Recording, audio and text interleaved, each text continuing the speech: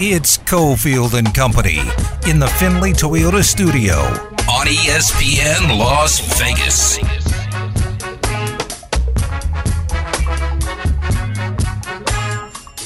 Thanks to Vic Tafer from The Athletic for popping on with us.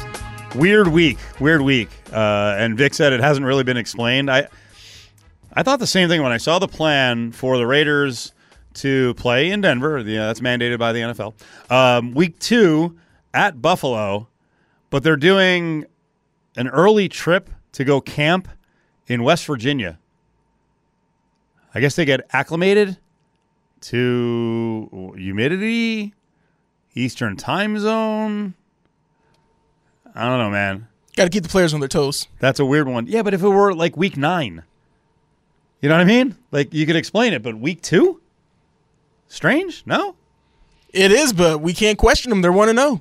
They control their own destiny at this point. Actually, I'm sure someone's going to do a story on it. How many times Belichick did this and how many times it worked? You know, if you have a back-to-back trips to the West Coast. But here's the thing. This is not a back-to-back trip to the East. It's freaking Mountain Time Zone, and it's like, and they came back here, and then they're going out today to West Virginia. Maybe they saw all the Chandler Jones stuff coming, and they're like, let's just get as far away from Vegas as possible so Chandler won't follow us to West Virginia. I joke. They didn't know that was going to happen. And he was, again, back to the conversation with Vic, Chandler Jones was posting on social media over the weekend. And it was more of that stuff that looked like a violation of trust, private conversations, and putting them out on social media. So I don't know what's going to happen. But he also posted the team accounts, victory, post. Okay. So he was happy for the team. Yeah. All right, 3 o'clock. On Mondays and Thursdays, we do the Frenzy. In this case, we're going to bounce around the NFL and some college football. So, Bama ain't exactly super dominant Bama of years ago. And this is not an overreaction. This is something we talked about on the show more than a few times. They have a quarterback situation. I like the Milroe kid, but he's not a great thrower of the ball. And if the guys behind him can't beat him out, then I assume...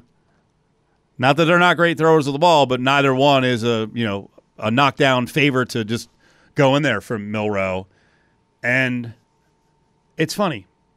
With college football, because I cover a lot of it, and cover UNLV specifically, I often hear stuff on radio where it almost feels like, Damon, guys are forcing themselves, or the producers are like, hey, it's a big game with Texas and Alabama.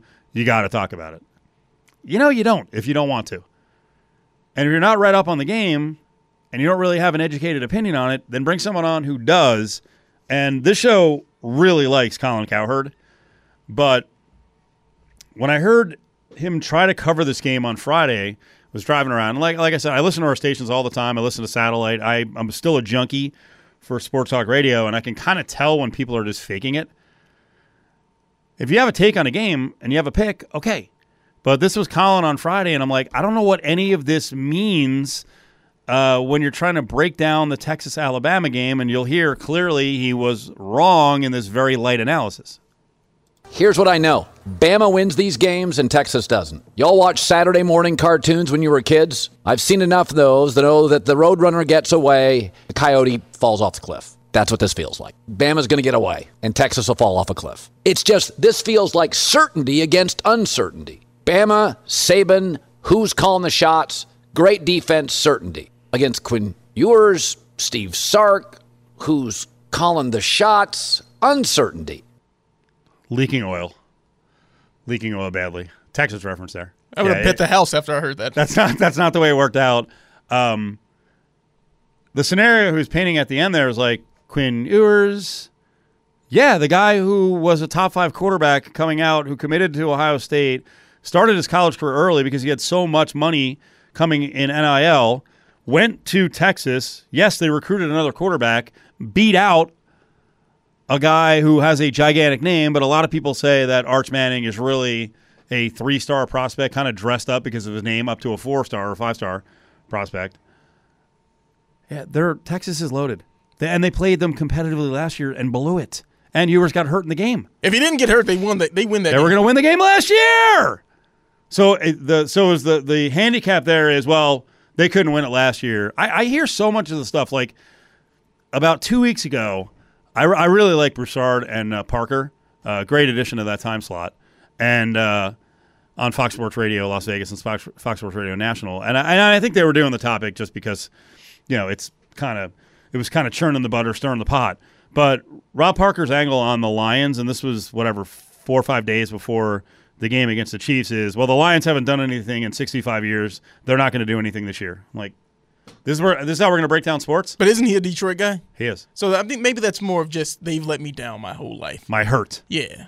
Okay, well then, when's the last time the Jets won a big game? So 65-0 tonight, Bills. That's my prediction. Is that the analysis we want? Like, hasn't happened recently. Not going to happen again. I mean, do I have to channel Herm Edwards? Like, we play the games to win. That's why we play the games.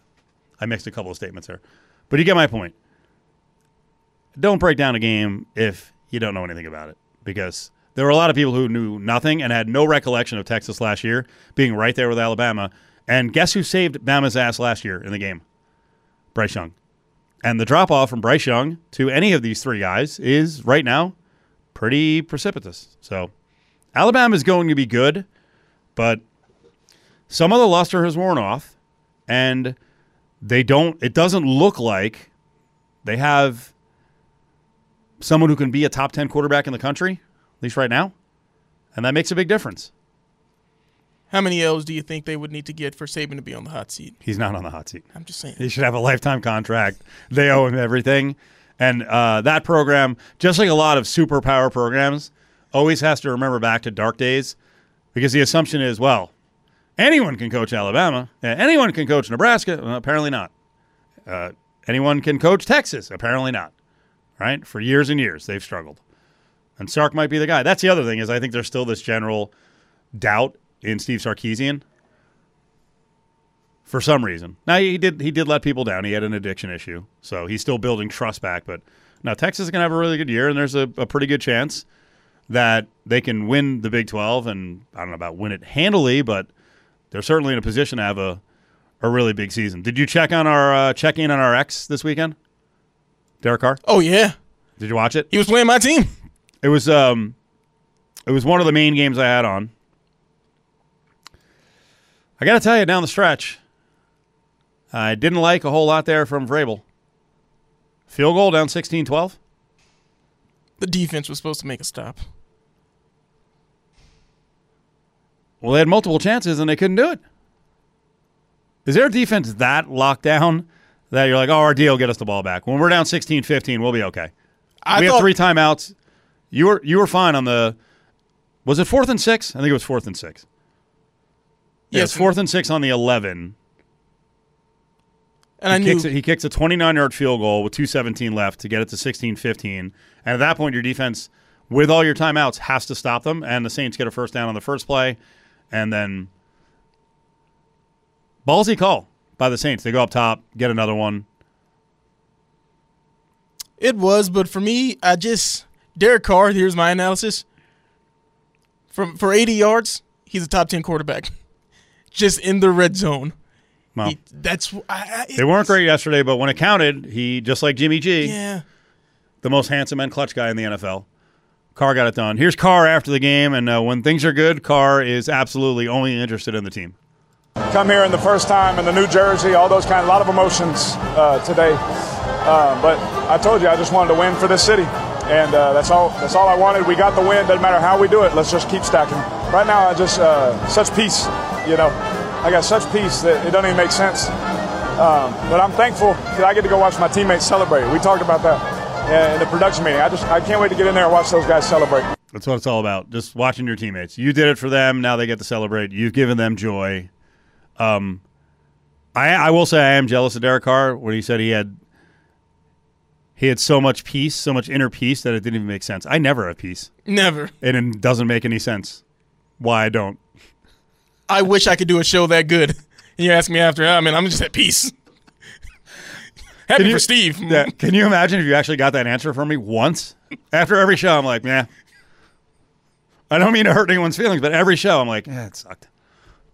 Derek Carr's like, so much peace. Doesn't make sense. One game. He's a unique guy, man, and that city, he's going to play really well as long as they're playing well and they're winning. He's an interesting dude. That's two reasons why Josh McDaniels said he had to get him. He had to get him out of here because Josh has no inner peace. Yeah. So Josh was like, "You have peace? No, I don't like that." Although I think Jimmy G is. We keep using the word peace. I think he's like a pretty calm dude. Did you see the quote from Nate Hobbs? Paul Gutierrez tweeted it out. He's like, "Oh, Jimmy's just unflappable. Even with all the female fans, they're just Jimmy. He doesn't. He just ignores them. It's his whole life. Every time he goes out, he just blocks it out. Tunnel vision. Put on the blinders. You think some women out of football games are going to get him all screwed up?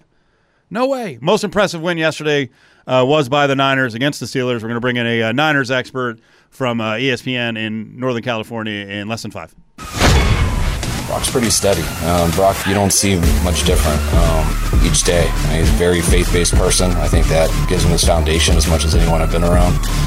He's taken this whole offseason as good as you can with a quarterback being injured. I think today was 6 months ago to where he had that big surgery, and he's done everything he can to come back, and he handles the pressure well and really doesn't change. I think that's why the guys love him, and I think that's why we'll continue to get better. Now, back to Cofield and Company in the Findlay Toyota studio. Little Shanny, Kyle Shanahan talking about his quarterback, Brock Purdy, who still looks like he's 15, but trust me, Purdy has just enough arrogance to be great, and he is very calm. I got a chance to talk to him 2 years ago at the East-West Shrine game, and I was like, man, I just felt like I just spoke to like a 62-year-old guy. Very composed, and I don't know, man. I thought this elbow thing was going to be a problem. I can't believe he's back. I can't believe how good he looked. Kyle Madson, writes for Niners Wire. He's on ESPN 1320 in Sacramento. Jones Cofield here in Vegas. How are you, sir? I'm hanging in there, Matt. How are you? I'm good. Did I say anything off about Brock Purdy? I didn't add in the faith stuff because I don't necessarily latch on to that. But Brock Purdy does have a presence, and it showed yesterday. Yeah, man. He's just good. Like I don't know if in a vacuum he would be this good on 31 other teams. But for the Niners' purposes of trying to win a Super Bowl, it's hard to, at this point, say that he's incapable of doing that. They've not been in the spot that I go back to the 2021 NFC title game when the Niners played the Rams, and Jimmy Garoppolo's shortcomings as a quarterback really showed up in that one, where the Rams tied it and then took the lead, and the Niners had the ball twice with chances to put that game away, and Garoppolo just couldn't come through when the game was on his right arm. So we don't know if Purdy can do that, but the offense under him looks better than it did with Garoppolo, which is a step in the right direction. I saw you tweet in a recap that you couldn't have been more wrong in how you thought the game would go. Where were you wrong? Boy, a lot of ways. So my pregame thought was it was week one, and the Niners struggled last year in week one. They had a weird 2021 win in Detroit in the first week of that season. They lost their 2020 season opener.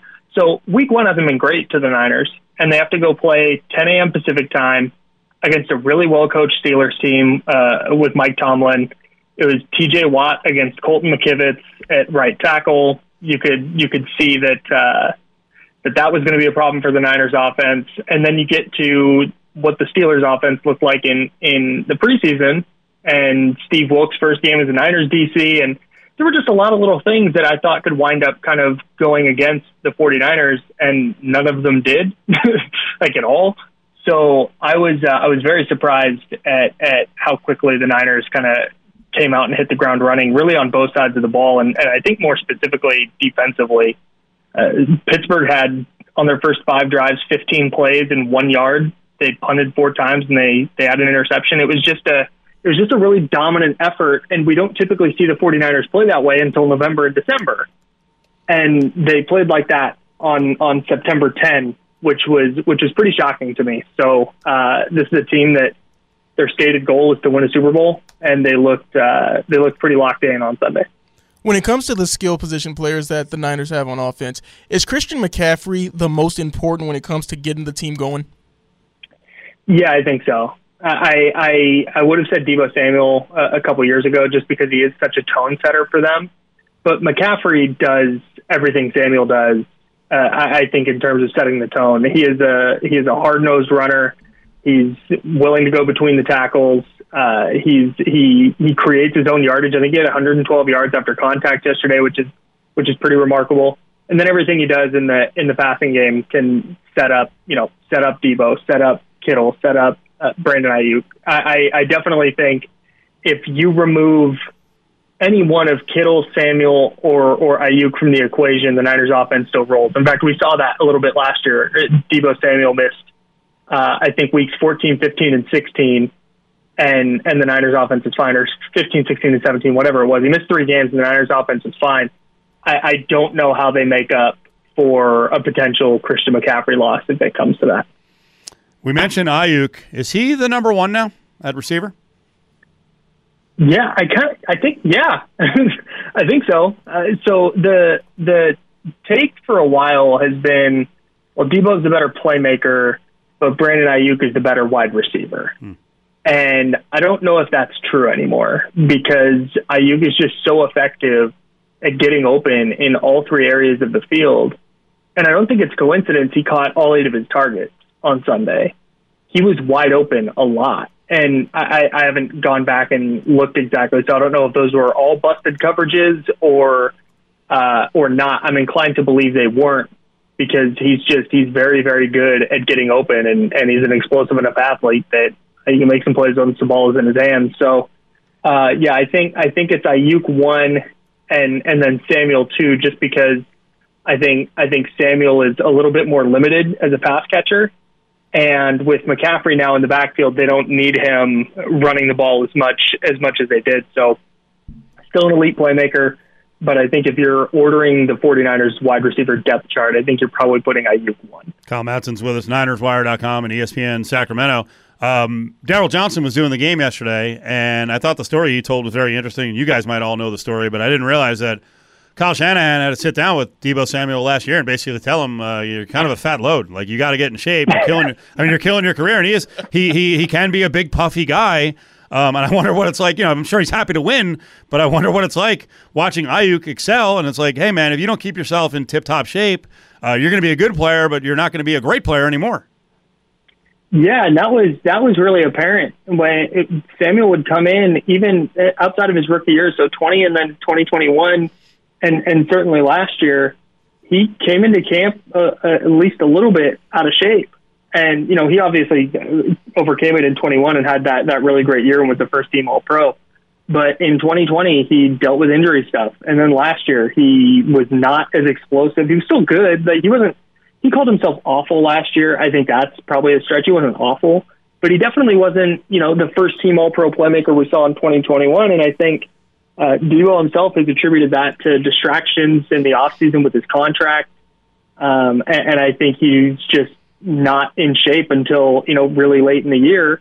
And he struggled because of it. So I think that it was the right thing for Shanahan to do, because I think they need Samuel to be the explosive playmaker that he was in 2021. And so far in camp and the preseason, I think a little bit on Sunday, you kind of saw that he is there and in shape and trending toward having another good year. You know why yesterday was scary?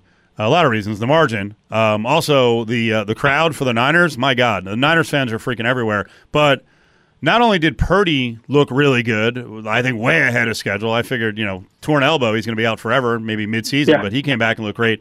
Nick Bosa only played 35 games. I'm looking at PFF, top-rated defensive player for the Niners, had an 85.5. I mean, how scary is that the guy is out? They showed a picture of him in the pregame, and it was like he's a friggin' bodybuilder, and he showed out pretty well. I think he did get trucked and he was off balance against Pittsburgh's tight end, Darnell Washington, who's from Vegas, but that was a good opening game for not, having played active football for months.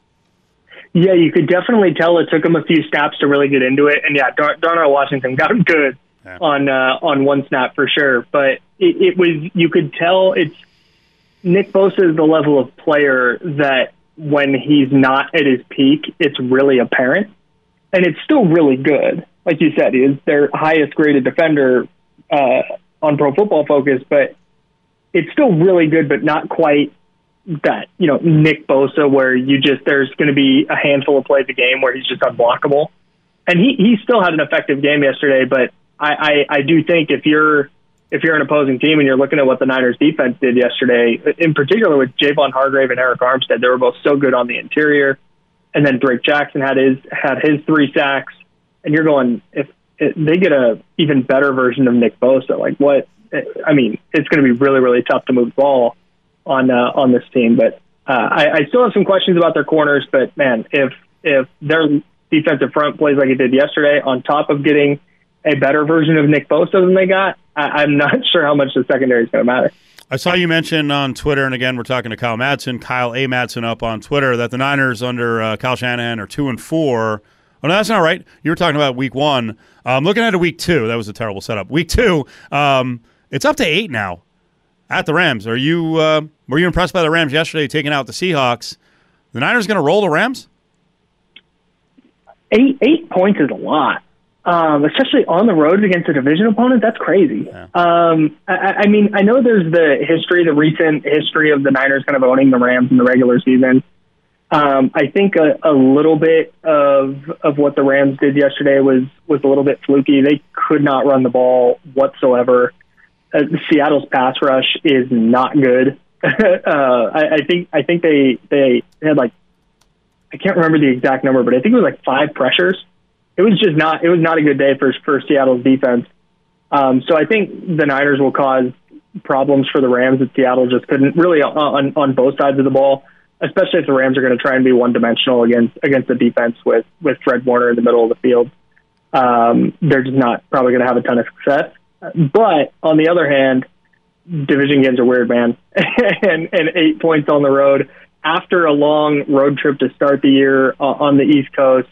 The Niners are healthy, which is a good sign. So they should definitely win. But I would be very, very careful laying 8 points. A storyline from yesterday's game, Patrick Peterson. How much talk was made about his comments leading up to the game, and how much after from the 49ers? Leading up to it, it was funny. If this was prime Patrick Peterson, I think there would have been more of a hullabaloo about it.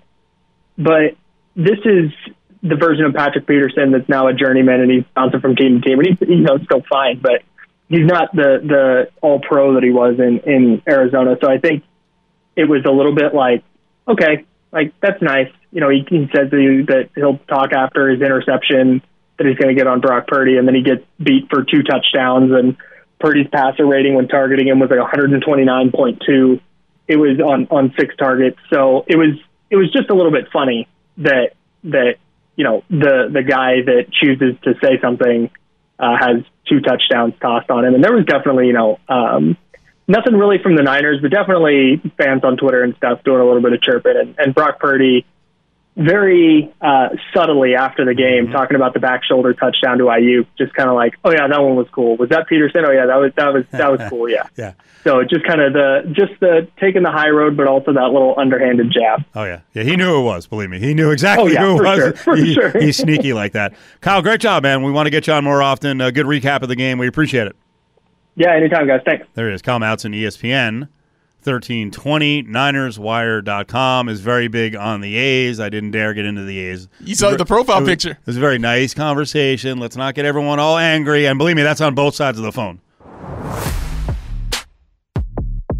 Now, back to Cofield and Company in the Findlay Toyota studio on ESPN Las Vegas. Come on, we got a 3-team race. If we're going to do Overreaction Monday after week 1, 3-team race for the Super Bowl in the NFC. San Fran, Dallas, and yeah, the Eagles weren't great, but it was a downpour in New England on, I guess, an emotional day with TB12 there. Who else? Who's the 4th team? Just NFC? Just NFC. Geno didn't look good yesterday, but I still think Seattle's pretty good. Packers may finish above 500. I had some hopes for Minnesota. That was not a good way to open things. I also hate the fact that Jefferson is playing without a contract extension. I think that is insane. Good for him that he's doing it in a monster game yesterday, but I wouldn't trust any NFL owner to be good on their word. Like, oh, you tore your knee? Yeah, we'll still give you the same deal. No. Saints? No. Okay, that was a sleeper for a lot of people. A lot of people like the Saints. Potentially. We haven't talked about the Lions. I mean, I know they played on Thursday. Yeah. I think the Lions can be 9 or 10 wins. I think the NFC is going to have two dominant teams for sure. I know this is going to sound crazy. I'm not completely bought in on Dallas simply because I think the Giants are kind of mediocre and they exceeded expectations a year ago. Dallas's defense is really good. By the way, what happens? It's funny. We were talking about some national talk shows, and I think a lot of them kind of pick targets they're going to go after. And Hurd has just been annihilating. I don't even. You'd think Dak Prescott's like just a creep because he's just been burying him. And I guess you can come on. I didn't listen to the show today, but I guess you can come on and be like, "Oh, it's the Giants, no big deal," And actually, it wasn't for Dak because it's funny. I watched a little bit of the game, and then I was looking through the box score, and I'm like, "No one scored touchdowns on offense. How the hell did they score 40 points? They scored every way possible on defense and special teams. It was crazy." And Micah Parsons is awesome. Yeah, that was another brilliant draft. No, that wasn't the analysis. It was a couple years ago when he got drafted, and I was watching him on Hard Knocks. I'm like, yeah, I don't see it. I don't see the maturity. No, I don't need maturity. Oops, he doesn't. He's actually kind of mature. I don't know what happened in the Penn State locker room. I don't know either, but he can play football, and I hope he didn't do anything horrible back then. But he's freaking awesome, and he backs it up.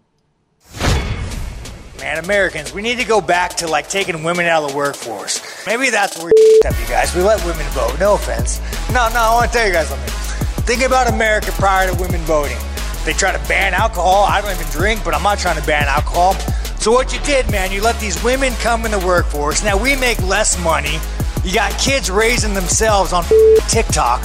We need to go back to 1942. Now, back to Cofield and Company in the Findlay Toyota studio. Sean Strickland won a big fight over the weekend in UFC, beat Israel Adesanya. Now he's got the mic. Steve Kim has the mic. Steve's a longtime buddy of Cofield and Company. Wanted to talk some football, a little fight talk. Steve, how you doing, buddy? Mr. Cofield, how are you? Hope you're doing well. I am good. I really enjoyed – this is always strange. I think people don't react the right way to this, but I really enjoyed your Twitter this weekend. You had opinions on just about everything, so I wanted to talk a bunch of football with you. But out of the gates, I got to mention the Canes and the performance. And, well, we have a little bet on the Hurricanes. I'll mention that in a second. But what do you think about Miami over Tamu? Well, it was great. It was a much-needed win for Mario Cristobal. I mean, last year was about as bad a year as you could hope for. It was a disaster. And I look back at it, and probably the one regret Cristobal had is that he didn't go full Lincoln Riley or Deion Sanders and bring his own Louis. But this offseason, he flipped the roster. A lot of recruiting and some transfer portal liberal use of it. And it's basically a new team. And I went to the game. It was a great atmosphere. It was not a sellout, but it wasn't half full either. But this year's Miami team, Steve, people have asked me a couple of weeks ago, what do you think about this team? It's going to be a tougher, more physical unit, and the two new coordinators, Lance Guidry and Shannon Dawson, have been absolute godsend. That's another thing that I think Mario really missed last year. He went 0 for 2 on those coordinator hires. I like this team, Steve, and if you look forward, they have a very good chance of being 5-0 before they go to UNC in early October. Steve Kim is with us. All right, let's talk some college football beyond that, and I'll get back to the Canes in just a couple minutes. First of all, starting the debate up on social media. Now, I'm not starting it, but I see the debate going on with Mel Tucker and Michigan State and an accusation here, and some people reported that he was fired. He right now is suspended. This is a crazy situation. He is being alleged to have sexually harassed a woman who is an expert on, counseling programs on sexual harassment. Yeah, I don't know what to say. I did a long segment with Jason Whitlock and Fearless today. If he's going to be fired for anything, and by the way, the fact he's suspended right now, this looks like a fait accompli. I believe that he's going to lose his job, and now the only question is how much of that remaining salary is he going to get. The Oliver Stone in me, Steve, wonders if this is kind of buyer's remorse for that exorbitant contract or the extension that they signed Tucker to 2 years ago. Right. With that said, with Mel Tucker, you got to read the room, whether that was consensual or not. The last person you want to have, and this would be an extramarital affair, physical or emotional, whatever you want to call it, the last person you may want to hit on is the person that's being brought in who's a former rape victim, she says, and is an advocate for women's rights. Sometimes you wonder if we think straight or with what part of our anatomy. And Mel Tucker, look, to a certain degree, I do think some of this stuff is very suspicious. I hope he gets a fair trial. But in this overly politically correct climate, I get the sense that his fate has already been sealed. Yeah, I saw the write-up on the Blaze, a column by Whitlock. No one will learn anything from the Mel Tucker's mistake is pretty interesting, so I would tell people to go check that out. You mentioned the political atmosphere right now, the PC atmosphere right now. I don't like Art Briles. I don't like him being around, but I understand he's connected to Levy at Oklahoma. What do you make of that whole situation? I mean, should he be punished for life and not be allowed? Does he make everyone uncomfortable? I'm sure he does from a perspective of optics. That's another issue that me and Jason talked about earlier today, and that show is going to go live at 4 p.m. I don't understand this. Jeff Levy, it's not like he brought in Art Briles as a fellow football coach. He's actually related to him, and he wasn't there in any official capacity.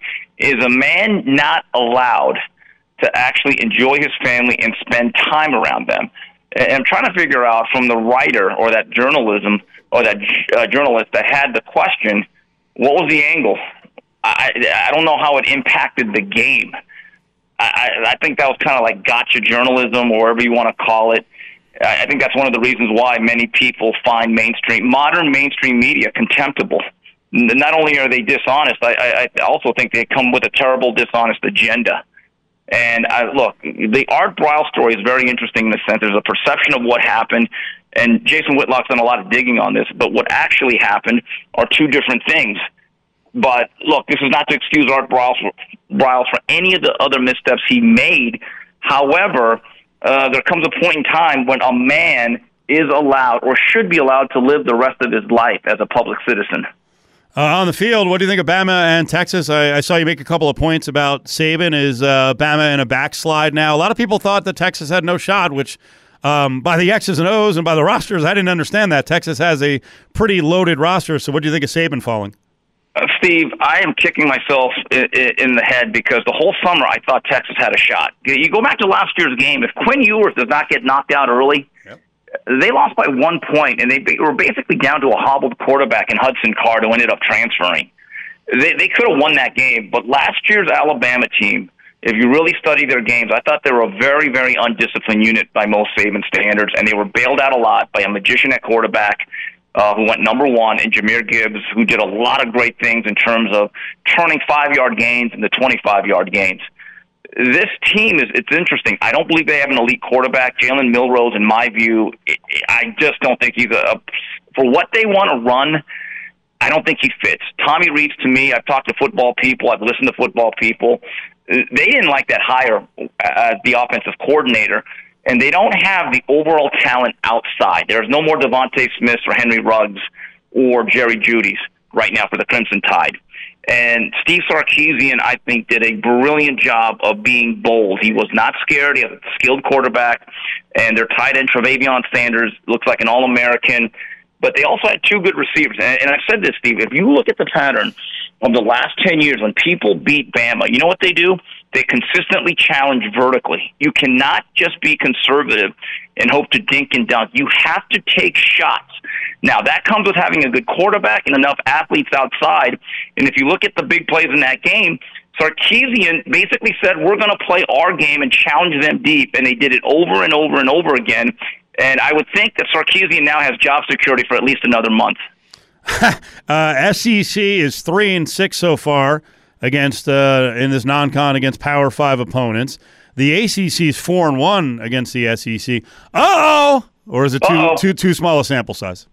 Well, no. All of Saturday night and Sunday morning, I was chanting ACC at the top of my lungs. That's my voice is so raspy. And one day, maybe the SEC will take football seriously and become a serious football league. Right. Okay? No, but look, this is what's happening. The SEC has always been a little top-heavy, though, Steve. It consists of 4 dominant teams that have had great histories recently. The rest of the squads are just kind of teams that would fit in with any other conference. I would say that this year, though, seriously, the league that has, and this is ironic, the league that has the most balance and the best quarterback play, top to bottom, is the Pac-12. Yep. And I watched some of those late games. I thought Cal outplayed Auburn, but they missed 2 short field goals, and they lost by 4. Arizona hung tough with Mississippi State in Starkville.